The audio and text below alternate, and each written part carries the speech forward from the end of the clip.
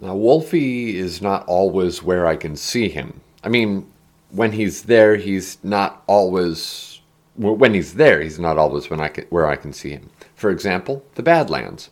Western South Dakota in general is intimidatingly vast, and the Badlands are such a welcome break in the otherwise breakless horizon. That much open territory, no trees, no shade, just sky, sky, sky, and land, land, land. It just makes me tense. And then we get off to take a hike in the Badlands.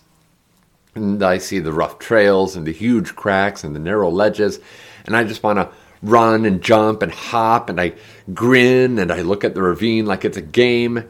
And when I get that strange thing where, your face reflects in your sunglasses and see your own eyes, there's Wolfie's green gold eyes. Now, my eyes are sky blue. Okay.